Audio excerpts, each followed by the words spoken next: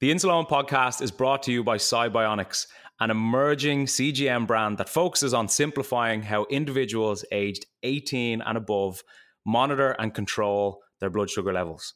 Upon becoming available on the market, the Cybionics GS1 CGM has helped users worldwide navigate the complexities of diabetes management with more confidence and peace of mind. Thanks to Cybionics, now more people are able to view and share their real-time glucose data, receive customizable glucose alarms, and generate full AGP reports, all directly from an intuitive Cybionics app, empowering them with the necessary information to make better decisions about their health. Cybionics combines data accuracy and comfort of wear, which is important to us all, with a feature-rich app. The 14-day scanning-free and calibration-free Cybionics GS1 CGM aims to deliver reliable, seamless diabetes management experiences. For more, check out cybionicscgm.com. How's it going? Welcome back. Hope you enjoyed part 1 of the episode. Now it's time to hear part 2 of my chat with Katie Piazza Lesley. So, Katie, how long were you living with type 1 diabetes before your brother Nick was diagnosed? So I had diabetes. Gosh, I should know that off the top of my head. I guess it was about 14 years that I had it. 14, 15, maybe 16. Shoot, I don't know. He was 22 when he was diagnosed. So I guess maybe about 12 years I had it. So yeah, that was a huge shock to me when I found out my brother, when he was 22, was diagnosed with type 1, because I didn't even know another person with type 1. And then my brother gets it. So that was a huge shocker to me. And how did you find out? Did you see the signs and symptoms yourself? Did he almost know, or how did you hear the news? Yeah, so he was actually on a trip with my dad in Lake Tahoe, and my dad recognized the symptoms. He was really thirsty, had to go to the bathroom a lot, and my dad luckily just kind of knew right away and went to an urgent care, and same thing. He was diagnosed right away. And I remember, him calling me, and I thought he was kidding. I mean, I thought, oh yeah, right. I mean, we had such a good relationship, and I just thought, oh, what a jerk he's saying, he has, type 1. Yeah. Right.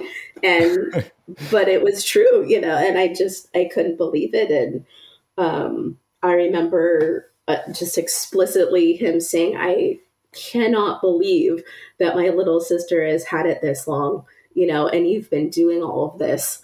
And I just really had no idea what you had been doing this whole time. So very profound moment. I'm sure he had a lot more respect for you knowing the detail that it entails getting type 1. I would hope so. Yeah, for sure. So how do you feel, Katie? Did you and Nick's relationship change much after he was diagnosed? I wouldn't say that it changed, because we just grew up so close and really, are just the best of friends. I mean, so that part didn't change at all. It was almost like we just had something else in common, but it was such a big thing, that it almost, this sounds so strange maybe, but it almost just made sense that, like, okay, now we can help each other, because I really just felt for so long no one had any idea, how I was feeling or what I thought or kind of how I did everything that I did. But it almost became just this instant other connection, and we just unloaded, all of our thoughts and frustrations and, ideas. And we actually ended up having this tradition that, I mean, it sounds kind of crazy, but we were always so frustrated about, the cost of everything, and how frustrating it was really that, we could go to the pharmacy and have to spend all this money, just to keep ourselves alive, right? Because you absolutely have to have it. And he ended up moving to Minnesota and I was still in California. So we just had, different environments and different situations.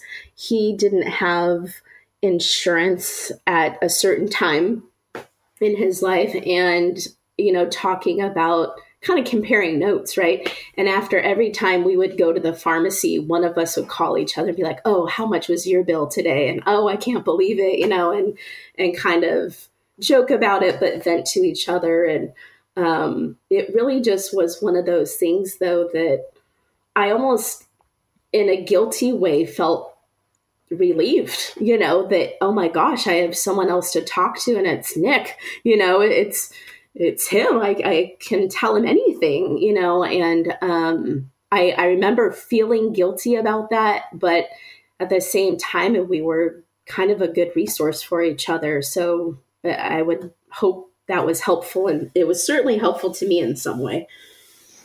Yeah, absolutely. And I think having somebody in your corner like that is only going to have a massive benefit on your bloods and even just the mental side of dealing with diabetes all the time. 100%. Yeah. I mean, I don't think I'd ever talked about it as much as I did to Nick in, I would say my whole life of type 1.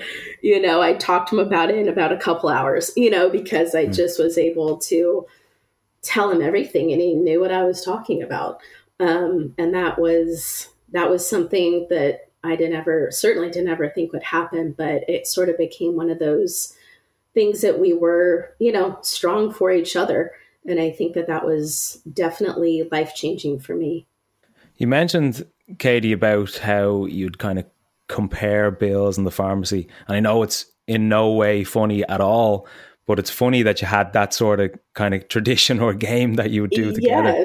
Yes. I mean, I say it was funny. Yeah, it might not be, but not actually funny. Yes, exactly. Katie, for anyone who doesn't live in America, who's listening right now, and even living in Ireland, so there's something called the long-term illness scheme, where basically we get all our insulin for free. Right. But for anybody who isn't really aware of what the sort of insulin costs are in the States, what kind of bills were you and Nick seeing? Oh gosh. Certainly. I mean, I remember one of my bottles of insulin, long story short, I didn't have it covered at the time, but I had to have it. And it was $323. And I've remembered that number for a long time because it was such a shock to me. And, at the time, I certainly, that's expensive to anybody, I would think. But I mean, certainly to me at the time, I mean, to have to pay for something like that and then make you struggle in your everyday life because of what it costs just was really hard. And especially for my brother, when he had moved to Minnesota and he had started a new job and didn't have insurance yet. I mean, same for him. He was paying hundreds and hundreds of dollars just even, for test strips. And I remember, him telling me he had to ration his insulin because how is he going to, afford to go get more, or any of the supplies really. And that's been a huge thing for both of us, but, certainly something that's frustrating enough, I would say, for anyone, but a huge part of even management, which is sad, right? That you would have to even second guess, what am I going to do today because I can't afford what I need to live. Yeah, it's one of those things that it just shouldn't be an issue. And unfortunately Absolutely. It is. And I think it's even difficult to even hear stories like yours and Nick's because it is that condition that if you don't get it, there are almost immediate consequences. Mm-hmm. And for something like insulin that is made so cheaply to cost so much. And when you said hundreds, is that hundreds a month Hundreds. for people who don't know. Absolutely. Yeah. I mean, so hundreds a month for sure. And that was just one bottle of insulin. So let's say, my brother didn't even have insurance. He needs his insulin. He needs his test strips. He needs syringes. And so that would be a bill close to $500 just for a month supply, and I remember even did have insurance, and I would try to get more supplies or get, my prescription increased so that I could give him supplies, because he thought, oh, what if I, run out of syringes or, and it's scary really to think of it that way because, and I myself have, even though I do have insurance and pay a lot of money for my supplies still, I remember taking less insulin at times too, because I thought, well, shoot, I'm not going to, make it the whole month until I have to get another one and I can't afford it yet, so it was certainly something that I didn't really think. I mean, I obviously took it for granted when my, parents were paying for my supplies when I was younger and stuff. But I thought, gosh, what an interesting other complication of diabetes, right? That you have to pay that much money and it can be life-threatening, obviously. I mean, you can't go that long without your insulin. Well, as if living with type 1 diabetes wasn't difficult enough, let alone having the financial issues alongside it. Yes, absolutely. Do you feel, Katie, that whole issue in itself is part of the reason that Nick went into DKA? Thinking about it now, I definitely think it was part of it. I do remember at the time too, when he went into DKA, there was a hesitation of even getting him to a hospital because he didn't have insurance. And how sad is that, right? I mean, like, oh my gosh, where can we take you because you don't have insurance and it's just going to cost so much money, if we take you and there isn't, that there's that cost to have to deal with. I mean, for that to even be a thought is scary and sad, obviously, because that shouldn't be something you have to worry about in an emergency. Absolutely not. Your only thought should be get to the hospital, get help straight away as soon as possible. Absolutely. What were the circumstances surrounding Nick going into DKA initially? Had he been ill beforehand? Had he just had his bloods higher than normal? What was happening? Yeah, so pretty interesting sequence of events. Several weeks before he went into DKA, he had a flu. He had, not felt well, but he got over the flu and was able to manage his blood sugars and got over it. But then a couple weeks later, he kind of had similar symptoms. He was throwing up, very dehydrated, didn't feel good, excessively thirsty. And he had never had DKA before. Certainly I had, but kind of like I said earlier, it wasn't something I talked about that much. It just sort of happened. I got over it. I was out of the hospital. I was okay. And we didn't really talk about it again. So I think he probably didn't even have any idea that that's what it was. So when he was that sick, I think him and his fiance thought, oh, it's, another flu. Okay. Maybe this is a little more serious. But it certainly, I mean, the whole story is he ended up, having a heart attack and died, from DKA, and he didn't get care quick enough. I mean, who knows if he had gotten to the hospital, if he would have been fine, and walked out of there. But I like to think that if he had gotten care sooner, that he might have, and that's only from my experience because it had happened to me. I've had DKA several times. I went to the hospital and survived, but he had a heart attack and didn't make it. Where were you when you found this out? Were you back home? I was, yes. So I was in California. I actually was at work, and I remember his fiance calling me and telling me, she told me, Nick's had a heart attack, and obviously I thought, oh my God, what? I mean, he was extremely healthy. I mean, for the most part, other than being type 1, but healthy, and really nothing else had been wrong. And she told me he had a heart attack and he's at the hospital. And she actually said that they were going to perform this cooling method to help prevent brain swelling and any brain damage. He was in a coma, but they would be essentially waking him up in a couple days. And I thought, oh my God. I mean, obviously, I was just, how could this be? My gosh, what happened? I had just talked to him a couple nights before. He had told me he didn't feel good, and I was with a friend, and I just, had a quick conversation with him. Well, call me when you get better. I love you. Talk to you soon. And just a couple of days later, I get this call. And so when she told me about this, this coma and that they would be waking him up, I thought, oh my God, I need to get to him, and that first night, all I could think about was, oh my gosh, I cannot wait to get there. I want to be there before he wakes up so I can just give him hell and say, you're so dramatic. What did you just do? And just thought, oh my gosh, I can't wait to give him a hard time, for scaring us all. And he just wants attention, and trying to just think of some funny way to, deal with this situation.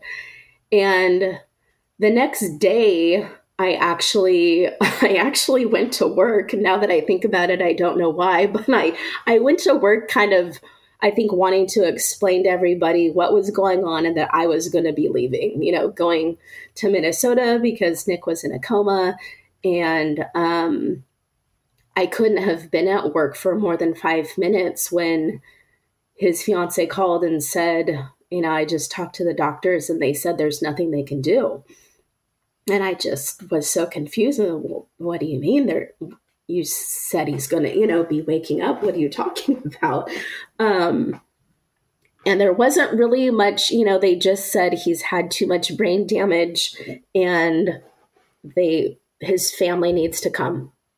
And that's really kind of all I got at that time. As you can imagine, I was pretty devastated and just trying to figure out how to get to him. My parents were actually out of town. They were on vacation, in this area that doesn't have good reception, of course, so trying to get a hold of them. And it was pretty chaotic. But we did end up, all of us, going out to Minnesota and, going to see him. And I remember going to the hospital and he looked healthy. I mean, it was just so surprising to me. I mean, he didn't look terrible or anything I guess maybe you would expect, or maybe what I was expecting. And it was just a real shock. And even the doctors and nurses were just extremely surprised at how quickly everything had happened. And we at the time really thought, well, God, it was the heart attack, that led to this, but after all of it, the cause of death was actually DKA and that elevation and that caused the brain damage and led to him being in that coma and eventually passing away. Yeah, it's unbelievable. And first of all, I'm obviously extremely sorry that you even had to go through that. And the fact that you can come on a podcast and kind of speak about the whole thing and raise awareness for it is a beautiful thing. And I appreciate you doing it. Thank you. And what was next for you then, Katie? If after all of this, how did you kind of cope with still continuing to manage your own diabetes? It really was this sense of realization of just how serious, obviously, I mean, that's probably an understatement, but just how serious that this disease is. And at the time, I remember thinking, oh my gosh, this should have been me. This should have been me. This should have been me. I've been in DKA several times, and I should have died, not Nick. Nick has 2 young kids. He was about to get married. Oh my gosh. And it was just this huge shock, but also a very big wake up call, to say the least, that I really can't take anything lightly. I mean, elevated blood sugars, can lead to so many complications. And I certainly think after that, one of my biggest priorities, honestly, was making sure everybody knew this story, everybody around me, because look at what can happen. I just talked to Nick a couple days ago. He didn't feel good. He thought he had a flu, and now he's no longer here, and I think raising that awareness was so important because, I mean, not only because I have type 1 and yes, that could happen to me, but can you even believe that can happen, in general, for type 1. And so I was actually just supposed to get married in 2 months after Nick had died. And my fiance at the time, that was a huge learning experience for him as well. He was with us, in Minnesota, and he really experienced all of it with me. And I think making sure that everyone around me knew how important it was. And even my parents, honestly, because it was almost like I had this happen, but I'm okay, And so I think the gravity of it was just so different, and wanting everybody to know that this is way more serious than at least I ever thought, and really just wanting to take care of myself in a much different way, because I thought, I almost just felt, my God, I'm just so lucky that didn't ever happen to me, considering how long I've had type 1 and really mismanaged it for a good period of time. And it really changed my life as far as my own management and making sure that other people knew just how serious it was. Do you feel, Katie, that like from your 30 years experience now and everything that's happened in your life, do you feel that people overall, from your own experience, treat diabetes as seriously as they should? Definitely not.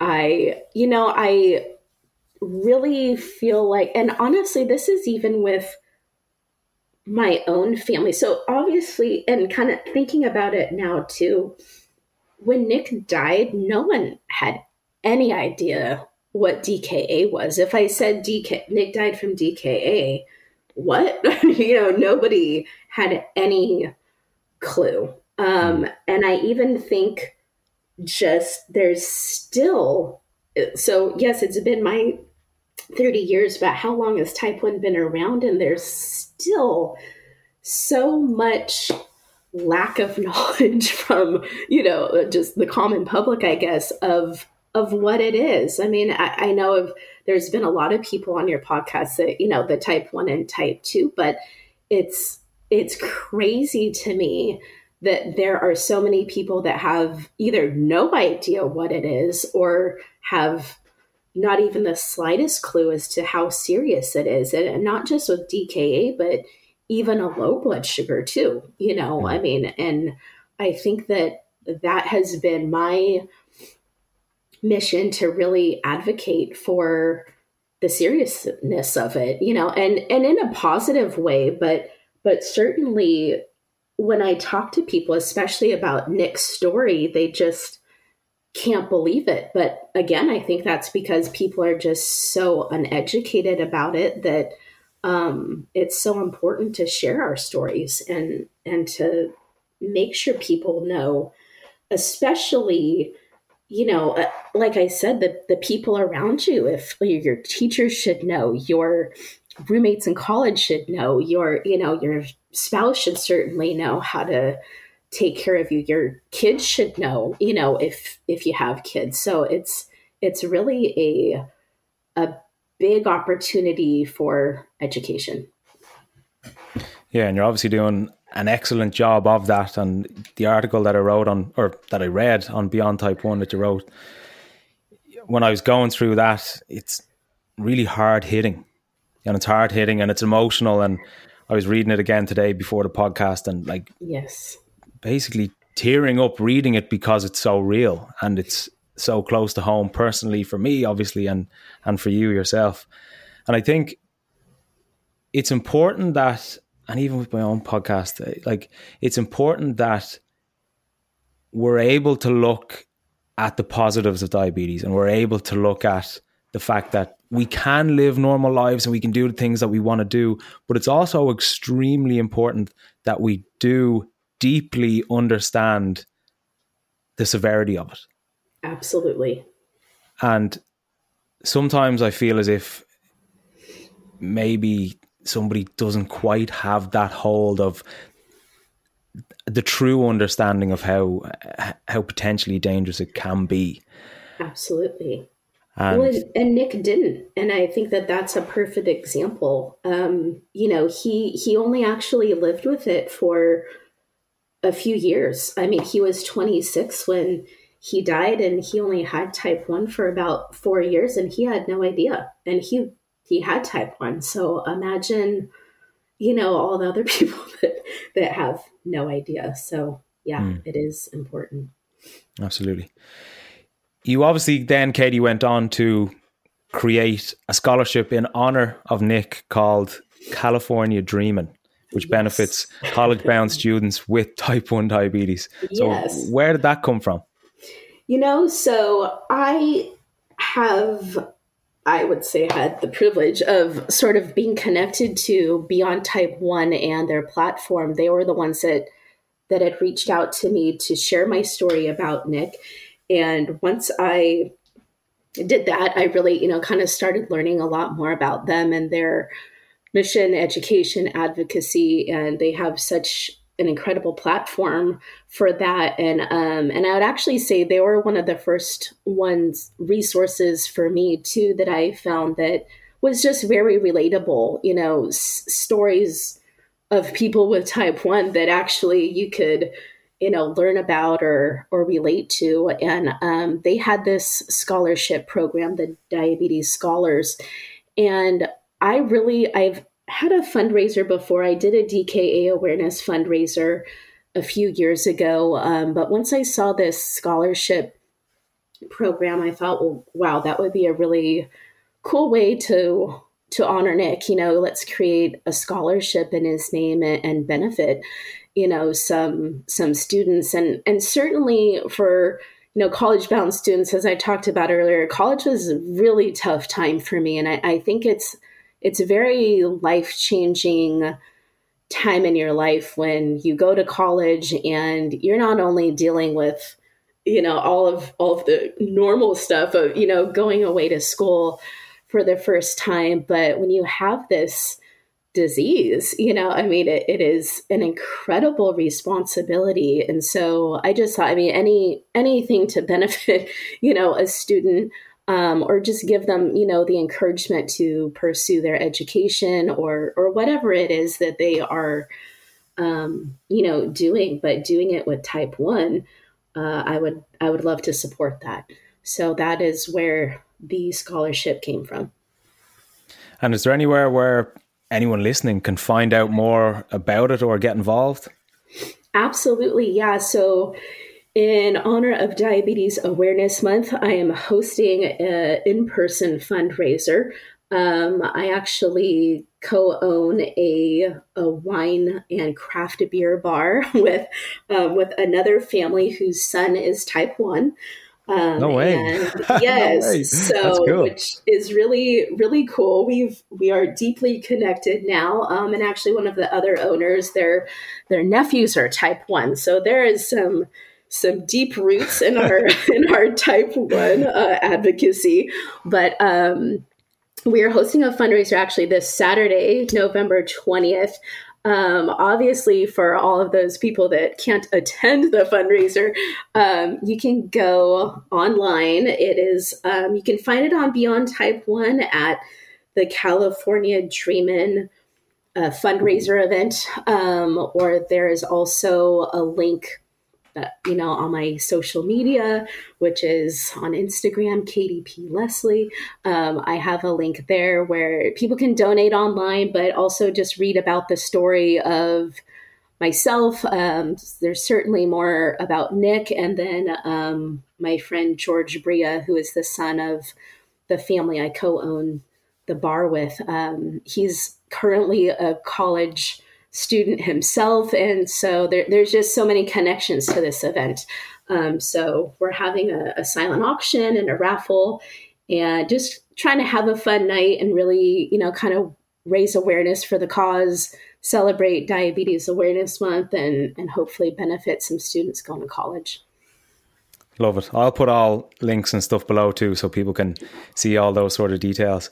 And I will try and get a flight over to California for lots of free wine and beer, Katie. Please. I will buy all of your drinks, I promise. Yeah, exactly. Please. Now, Katie, I know you listen to the podcast, and I love that you listen to the podcast. And I know that you're aware of the last question that I ask. Yes. And I was apprehensive to ask you this question, given the tragedy that's obviously occurred in your life. So before we pressed record, I made sure to ask you whether or not you were comfortable to answer this question, because it's a tricky one sometimes. Yes. But you were happy to answer it, which I was delighted to hear. And here it is, Katie. If you had the opportunity to thank diabetes for something, what would that be? So I've thought about this question every time I listen to your podcast. I silently answer it to myself, but yes, kind of knowing this question was coming, it was almost kind of hard to think of one thing actually, because I do feel like type 1 has taught me so much. But if there was one thing, I would definitely say that it constantly reminds me not to take anything for granted. And I think that is, it means so many things to me, at least. But, not to take for granted, that you have this disease and that you're living with it and able to live a happy, fun life with it. But don't take, even your loved ones for granted, or your time with others for granted. And just being able to truly learn from type 1 and don't take that for granted, right? I mean, there's so many experiences that you can have, and positive ones. Obviously, I have a tragic story, but at the same time, it has connected me to so many people. And oh my gosh, even to be on this podcast is such an honor. And I don't take that for granted. I mean, to even be able to share this story, with you and your listeners. And I think it's just important to be thankful for everything in your life, whether it's good or bad. I love it. Beautifully put.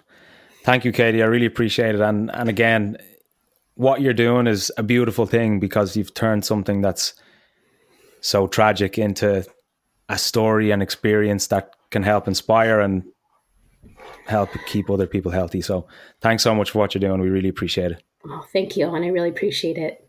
And thanks for being on. I'm sure I'll be chatting to you soon. Okay, I hope so. Thanks a lot. Take care of yourself. You too. Thank you.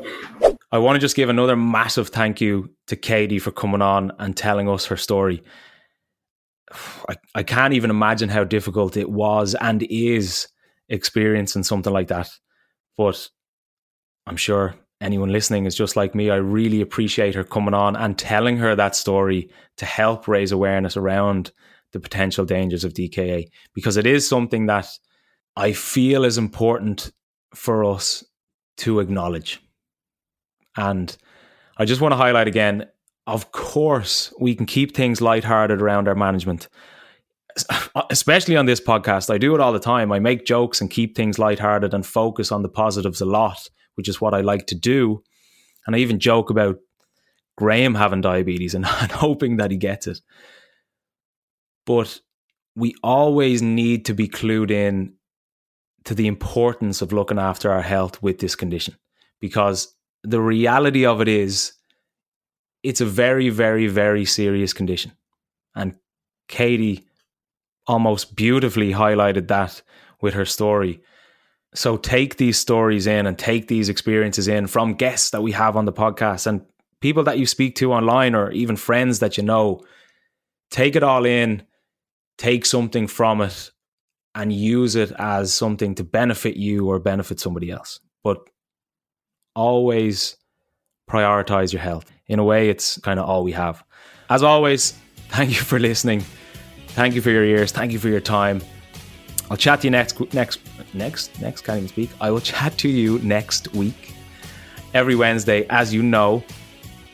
Mind those blood sugars. Look after yourself. Look after your health. And I'll chat to you soon.